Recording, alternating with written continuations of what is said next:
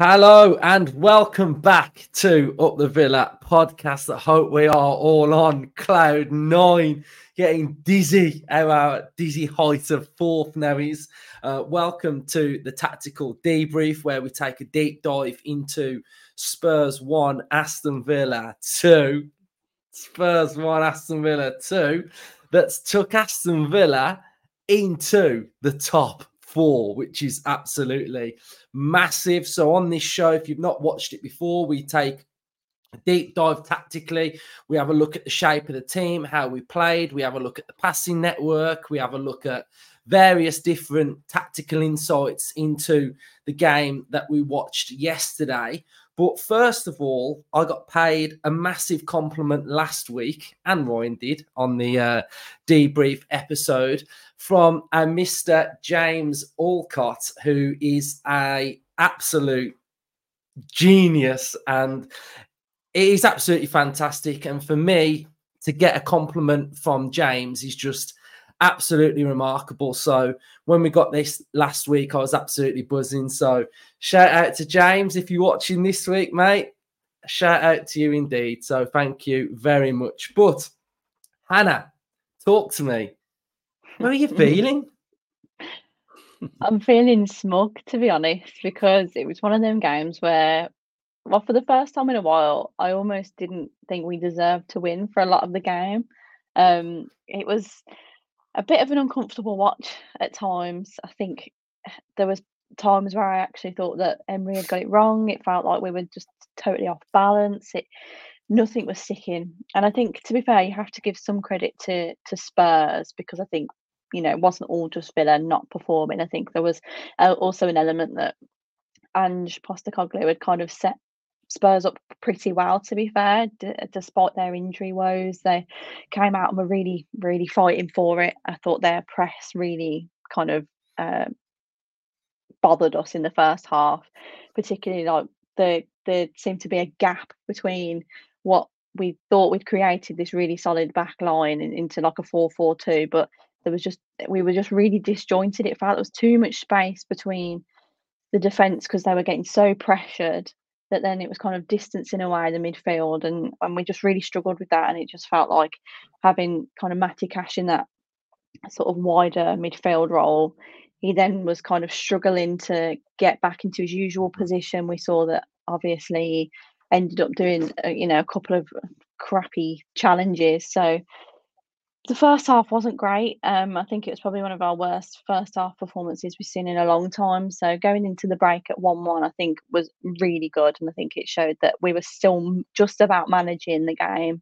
Obviously, Spurs had a lot of offsides as well, so that played into our advantage, and we had a narrow one ruled out. So 1-1 at half time, I think, gave us a really good platform for Emery to get into them and for us to reset. And I think the two substitutions were perfect. Obviously, in hindsight, it's easy for me to say that now because it worked. But I think what it allowed us to do was just have a little bit more width, a little bit more of a ball out. When we were under pressure, we had a few more players that were comfortable holding the ball, carrying the ball. So straight away, I feel like we noticed that change, and we seem to be a little bit more comfortable, because clearly in games like this, Villa are a counter-attacking side, aren't we? So we really needed those types of players like a Leon Bailey to be able to kind of hit them on the counter, and it worked. And I think that second half, albeit Spurs having some more chances, we were a lot more controlled, and I think it was more of this Aston Villa Unai Emery side that we're used to seeing. So I'm really pleased that we managed to turn it around, because so often in Aston Villa's history, we don't get out of games like that. We get in a rut, we go behind, we have a bad day, a bit like the Forest game, and we never look like coming back. But today, I think we did the job, and I think that's a sign that, again, things are going in the best direction under this manager, and that we are going to win games like that where sometimes you don't deserve to win, and that's the signature of a good sign. You don't play your best and you win games. So very pleased. And how are you feeling, my friend? Ecstatic. I was mega excited for this game. Wanted Aston Villa to show the world what we was all about. I felt we could go there and get a result, and it would set us up for what's going to be a massive, massive December. We got the result. The first half, not going to lie, we got mauled. Completely blasted by Tottenham. I'd say blasted. There was all over us, to be fair. We highlighted half space and pockets that were going to attack us, and they did. Their inverted fullbacks. That tactic is incredible. Noggy is a terrific player. I thought he was really, really good. But during that first half, there was hints of how we could get at Spurs. Obviously, when they scored, we got the ball down. We had a good move, and like Hannah said, we had that goal ruled off for offside, which was close. And then I was just praying, like, just getting at 1-0, let Emery do his thing, and then Dougie Luiz, man, pings that free kick over, and Pau Torres again, turning up with big goals, and away from home, Pau, and he puts that one in the back of the net, and we're going in at half time 1-1. So Emery gets his teeth into him, and the substitutions wins the game. Absolutely brilliant. I wanted to see Tielemans on, but I thought he was going to come on for cash and swap with McGinn, and the RB stays up front, but he brought Bailey on as well. And Tielemans brought the ball control, Bailey brought the running, the legs, and he just worked a treat. And like, I thought Diaby and Watkins too close together, two in the same line, too static. With Tielemans, which we've seen in AZ Alkmaar, in that further advanced position alongside Watkins, he drops in now, doesn't he? He drops in and helps support, and he provided that link, and he brought everybody else into the game, especially McGinn. McGinn sort of grew influential throughout the half. His unique style of protecting the ball, he was getting on it, and everybody's game just rise. And we've seen the Aston Villa that I wanted to show the world that, this is what we are all about. And we found that winner again, Ollie Watkins. Again, he's an Emery striker, and end of he's perfect. And he took that goal so well. I watched the Man City Liverpool game yesterday, and Haaland's goal, and it was very, very similar to that. He just took it in his stride and then buried it in front of that away end, which was just absolutely full of limbs. I know Justin was there today. That's why he's not on the show. And I could just imagine him up in the air, loving it, absolutely loving it. But we done what we had to do in away games, especially away games against a team that started in the top four. That's has been in fine form this season. There's gonna be moments where you're up against it.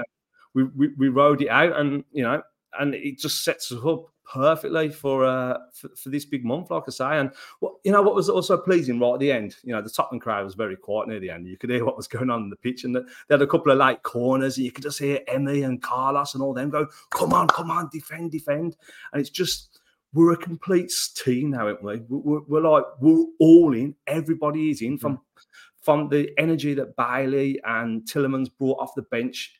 Everybody is in. Tielemans could have quite rightly sulked. He's been in top form. I said on the last episode that it was his shirt to lose. He got dropped in what was a tactical shake-up.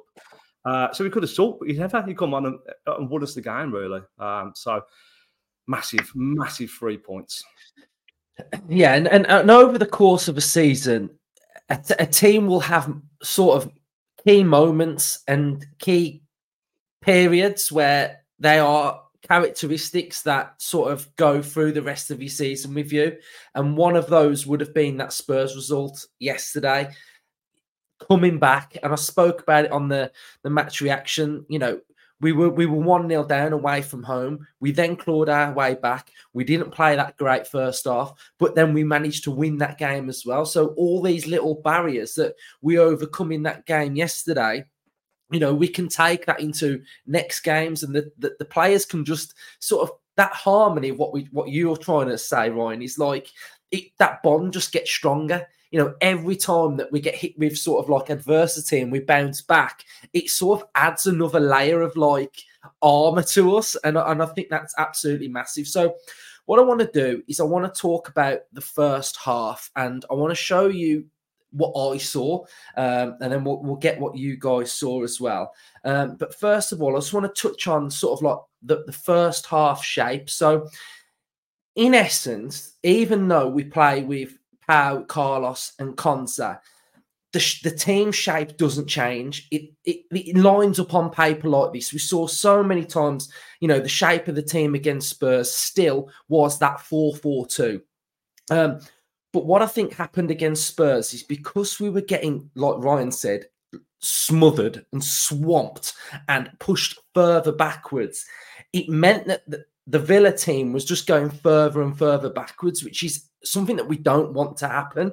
I think the fact that Udogie goes forward as well and can get into those areas, it really meant that Kamara in that first half was occupying that space there. And I think that was a massive, massive problem, because with Kamara occupying that space there, sort of trying to, get, Gills in and around here. You've got Udogie that sort of gets into that area. We saw all first half that there was runners in between Villa players as well. It really left this massive gap for me in central midfield. And one player that I felt like just didn't know whether to stick or twist or to go inside or go outside was Matty Cash. And I think his position was sometimes out here, and he was really reluctant to engage in this area. And I think that was one area that we sort of really lost that battle in that first half. And it was to do with Kamara going in these areas instead of kind of making up that area, and our team looking a little bit more like that, really.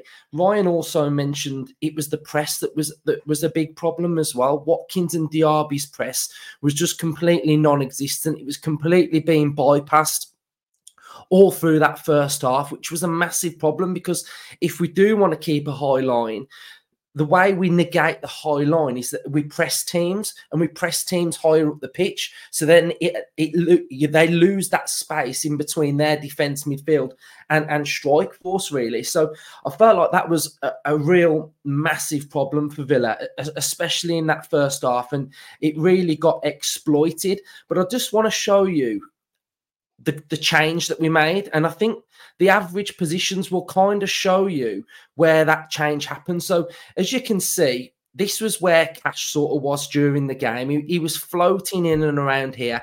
Really, we want him engaging a little bit further up to make that sort of box midfield as well. So I'm going to show you now the average position. So this was the average position, and you can see where Cash is. So Cash is, in essence, he's acting as an active winger. Whereas you've got Diaby, who's sort of partnering Ollie Watkins up top. So it looks there like a flat 4-4-2. And I'm going to show you now the introduction of Yuri Tielemans' position. And for me, this is why we got back in this game. So look at number 8 now. Number 8 is Yuri Tielemans' position. So out wide, you've got Leon Bailey offering the width out wide, and you've got Yuri Tielemans, number 8, actively making up that box midfield. McGinn's gone off at this point, so his graphics not on there. This is showing you where the substitute players were. But if we go back to McGinn number 7, and then where Tielemans number 8 is, and we were speaking about this in the predicted lineup, how one substitution can change the shape of the Aston Villa team. And Unai Emery needs massive credit for this, because at halftime he made that change. So what does the change do? We take Cash off, we swap him for Leon Bailey. So Leon Bailey now is offering pure width. We take Diaby off and we bring Tielemans on. And Tielemans is now the ball player. He's the one that has the ball. He's the one that's doing the passing. And Bailey is offering the width and the pace and that dribbling ability.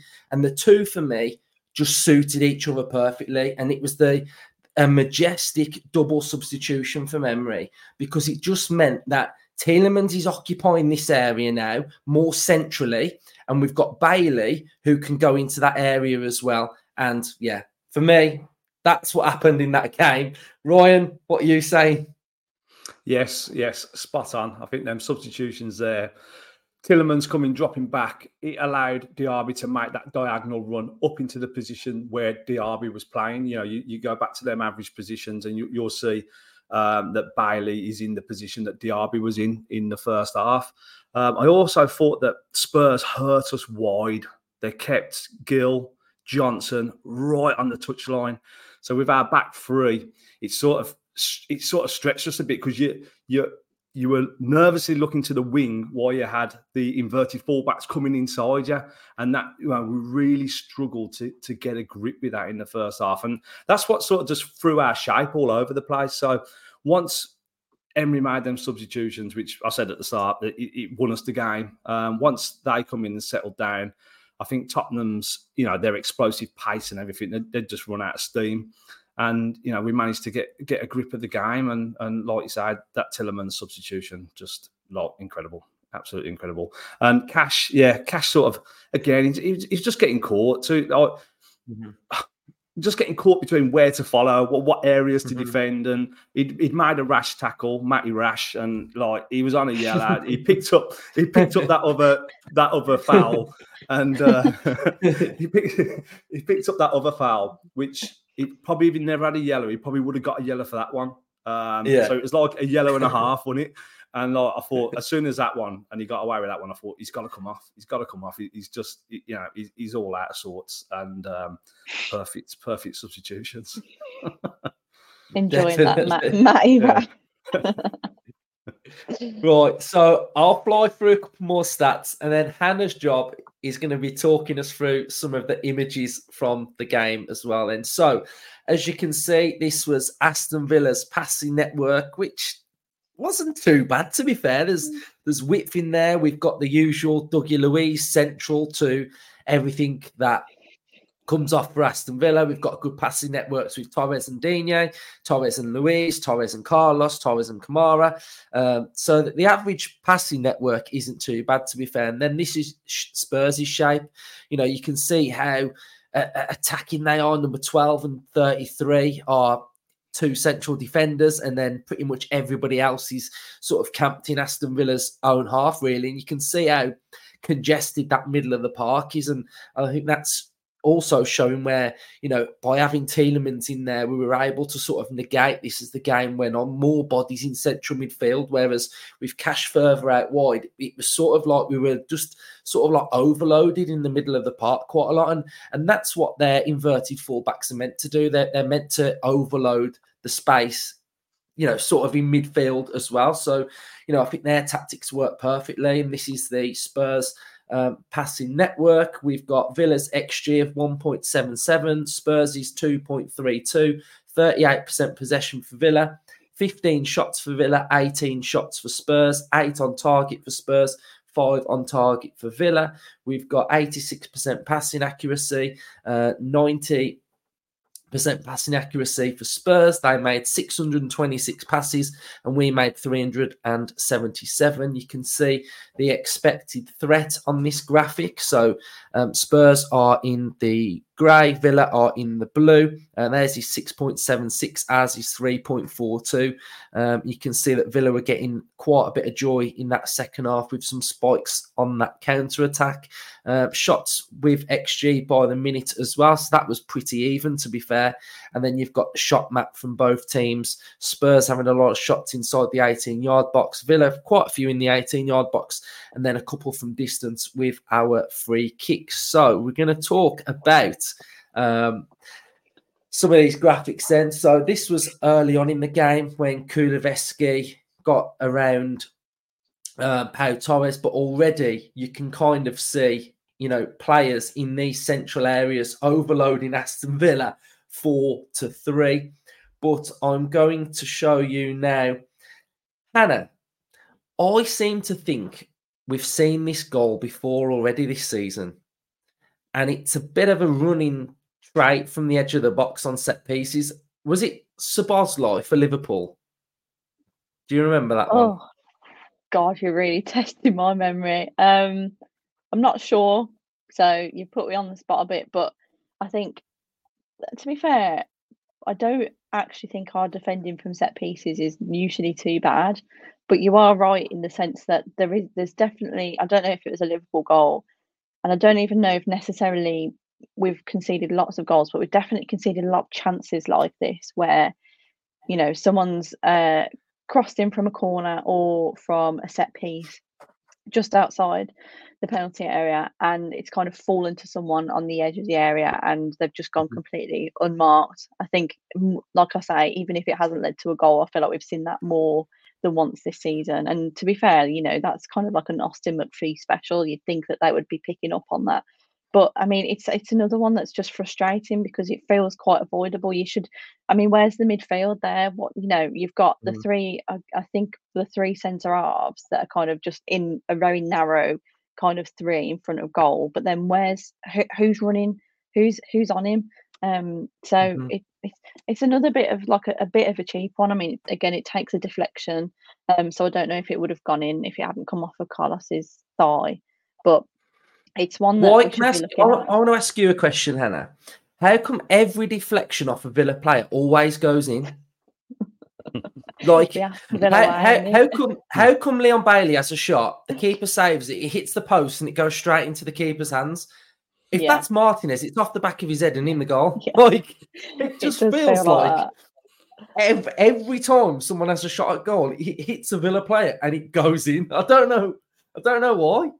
The fact that we've had, is it 2 this season? No, it was the Arsenal game in last season, and then one this season where we've had 2 go off the back of Martinez's head. Like, surely that's something that should be rare. What was Bowen's as well? That went off the back of someone, didn't it? Konza headed it in, didn't he? Is that when Konza headed it and it went off Martinez, or is that Luton? That was Luton. I think Bowens took a deflection, didn't he, and just went past in the far corner. Yeah, standard. Every goal we concede seems to be like either really fluky or really avoidable. Which I thought everyone would say that, but it's not like we're conceding like worldy goals or anything. It's like, you know, in that instance there. Why is there not a midfielder running on to Lo Celso or whoever it was? I would like to see someone coming out to this now. I'm sure it was Szoboszlai at Anfield. It was Luke. It was. He hit that one in the first couple of minutes, wasn't it? And just you've got better memory than me.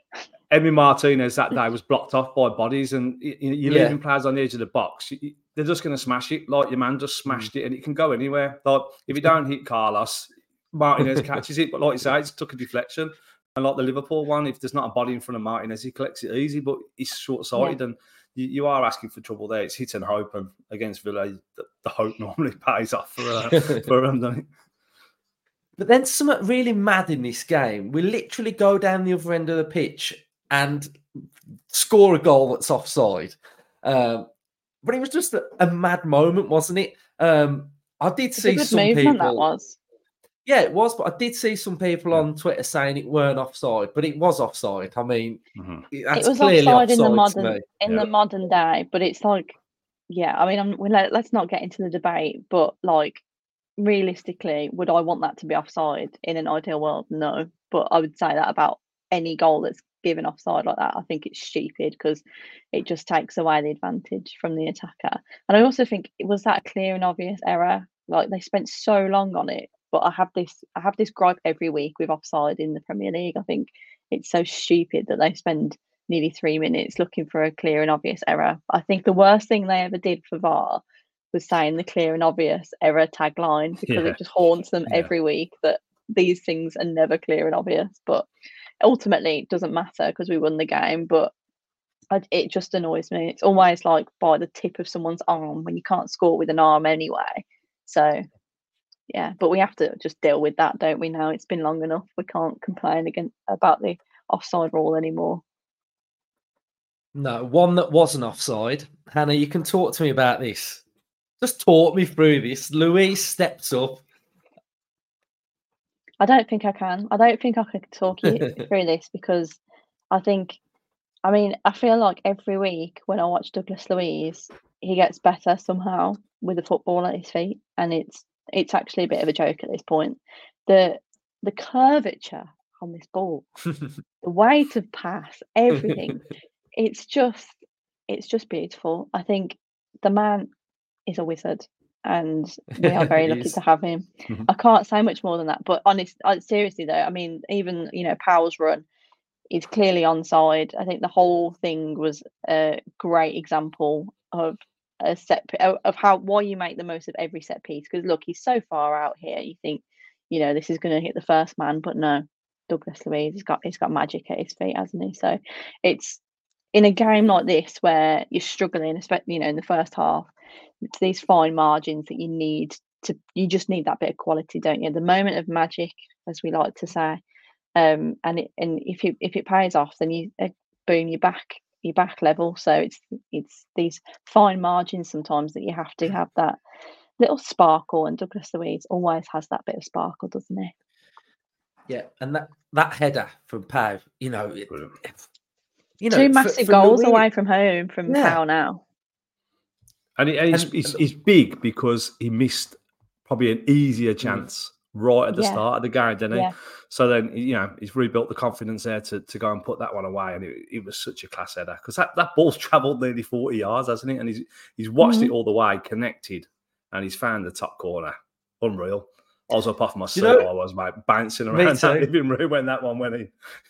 Me too. Do you know what's funny about Pau? Like, we haven't really had a centre back that scores goals, have we, since we've been back in the Premier League? Like, we haven't legitimate, and I've always wanted a centre back to just like run in and like header it and like cause the reincarnation of Martin Larsson. Is that what you're after, Luke? No, but Pau's like silky when he does it. He's got a silky finish at Wolves. That header's not like a bullet header. It's like a glided sort of header that's just like, it's just a beautiful goal, It's just, I like how he just silks his way through. And I think, smooth criminal, isn't he, mate? That's Slipping it. in That's that box. it. Yes, smooth Pau at the ready. And then this is where the subs have come on for Villa. And we start to... You could tell, couldn't you, that we were starting to purr a little bit. We were starting to get back. Yeah, we were starting to get Bailey in a bit of space. We were getting a little runner from here with Luiz. And this is the one that hits the post and bounces out and the keeper just falls in his hands, which is just really, really annoying. But this pass from Tielemans. This pass. It's the little no look he kind of does, and he just sells it through there. Go on then, Anna, talk us through it. Yeah, I was getting excited then. This is Yuri Tielemans. When we signed him and we were getting all excited about, getting him on free. This is the Yuri Tielemans that we were talking about. He's got the vision. This is kind of like what we've missed from not having Buendia, and he brings that and potentially more. Like he's got the vision. He's got the weight of pass here. Look, how many Spurs players have you got? You've got the back four and you've got the three in sort of like a deep midfield. And he cuts it perfectly through right to Watkins, who's obviously timed his run perfectly. And from there on, Watkins at the moment, you back him to score, but that's all Tielemans, that goal, 100%. And I just think that this position now where he's starting to find his form, where he's kind of like playing off Watkins or him and Diaby, more advanced, creative. We're seeing the player that we hoped he would be, and he's enjoying having the ball at his feet, I think. So this was really good, and again, really good for his confidence as well. I was disappointed to actually not see him starting in this game, but I think he kind of has to start next weekend now, especially with Kamara suspended. I think he has to get the nod. Yeah, you'd imagine McGinn will go into that double pivot with Luiz and then Tielemans and whoever, really. But I'd imagine it might look something similar to this. Very surprised when this happened that the commentators were kind of surprised. I wasn't surprised because he's the world's best goalkeeper. I'll give you this one then, Ryan. A double save like this. Class, weren't it? Yeah, it was incredible. Who was the first one? Was it Johnson? Brennan Johnson? Yeah. He'd made that save. Got himself up off the floor, and then Højbjerg, we've seen him curl these in time and time again, haven't we? But not today, not past Emily. And, full stretched, totally under control, mate. I was chilled in my living room watching that one fly because I knew our kid Emmy would keep that one out. But again, a top performance by Martinez as well. He's won the World Cup for a reason. He's just a top quality goalkeeper to have between the sticks. You can see why he got voted best in the world this year because he's been superb. Definitely. And then the final one was Villa sort of trying to get the third. We'd got Kamara with a shot. McGinn picked it up on the byline, crossed it to Watkins. Probably should have scored. But yeah, and that was it. That was game over. 2-1 to Aston Villa. Absolutely love it. I saw a stat of 22 wins this year for Aston Villa. That's the most we've had, I think. And there was another stat that's just passed my mind. Might come to me in a minute. But yeah, Hannah, what's this victory mean? What's it mean for Villa, the squad, the fan base? What's it mean to you? I think it means that, again, it's just another bit of like pedigree of, this is an Aston Villa side that are genuinely somehow challenging for the top four. I don't quite believe it. I think going into this game, you're playing a team who have kind of been, the media favourites, the darlings of the season, new manager that everyone likes, and they've gone on a good run and stuff. So going into this again, I think we were the underdogs. So it was a case of, we kind of have to get something here to prove that we're in that pack of teams that are genuinely, going for Champions League. And to win that, it's another standout performance. And I think, probably alluded to it earlier, but winning different types of games in different ways, winning games where you don't play very well will be very important this season, because whilst we play some lovely stuff, particularly at home, and we're picking up points against teams that we expect, there's going to be games where we don't show up 100% or not even 75%, and we have to fight and we have to be dogged. And today was that. So again, showing that we can compete and win in different ways is massive. The fact is, I think we're 2 points. Are we 2 points off the top or something? Honestly, ridiculous. Let's look at the table. Blow that up, Luke Robinson. There we go. We are 2 points off the top. We are on the same points as Liverpool. Won the same amount of games, or maybe actually, I think we've won one more game than Liverpool. So this is serious now. At the start of the season, when it was going well, it was this is nice, but genuinely, this is serious now. This Aston Villa team are going places. I cannot believe it. I have to pinch myself every week, but everyone else has to pay attention now that we are competing for Champions League this season. 100%. Especially when you consider, look, everyone below us, apart from Tottenham, who we obviously beat, all the way down to Chelsea, have won their games this weekend. Yeah. So so already pressure was on when it. You want to try and maintain that, and it's another case of big team mentality. I think there's times this season, Crystal Palace at home, when we had to grind out that win, and we've grinded out another win today, and there's time and time again, especially at home as well, where we just had to be patient and believe in the tactics, believe in the game plan, and it's coming good so many times and times again, and when it comes good, you believe more. And the faith that's running through this football team now, through every single teammate, right the way through to the coach, to the connection with the supporters. The Villa fans again, terrific today, fully backing the team. Another sold out away end, making noise. From the bottom to the top of the club, all on the same page, all fighting for one another. It's super good to see, and to see by the time the next Premier League games kick off, it's December, isn't it? And we're in that top four in December. It's crazy, man.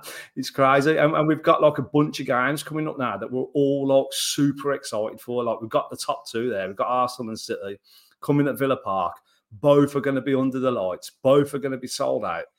Both are going to be noisy as hell. This Villa crowd is going to be electric for these two games. We've got a tough game to negotiate against Bournemouth prior to that, and we also want to beat Leicester at home, don't we? And claim that top spot.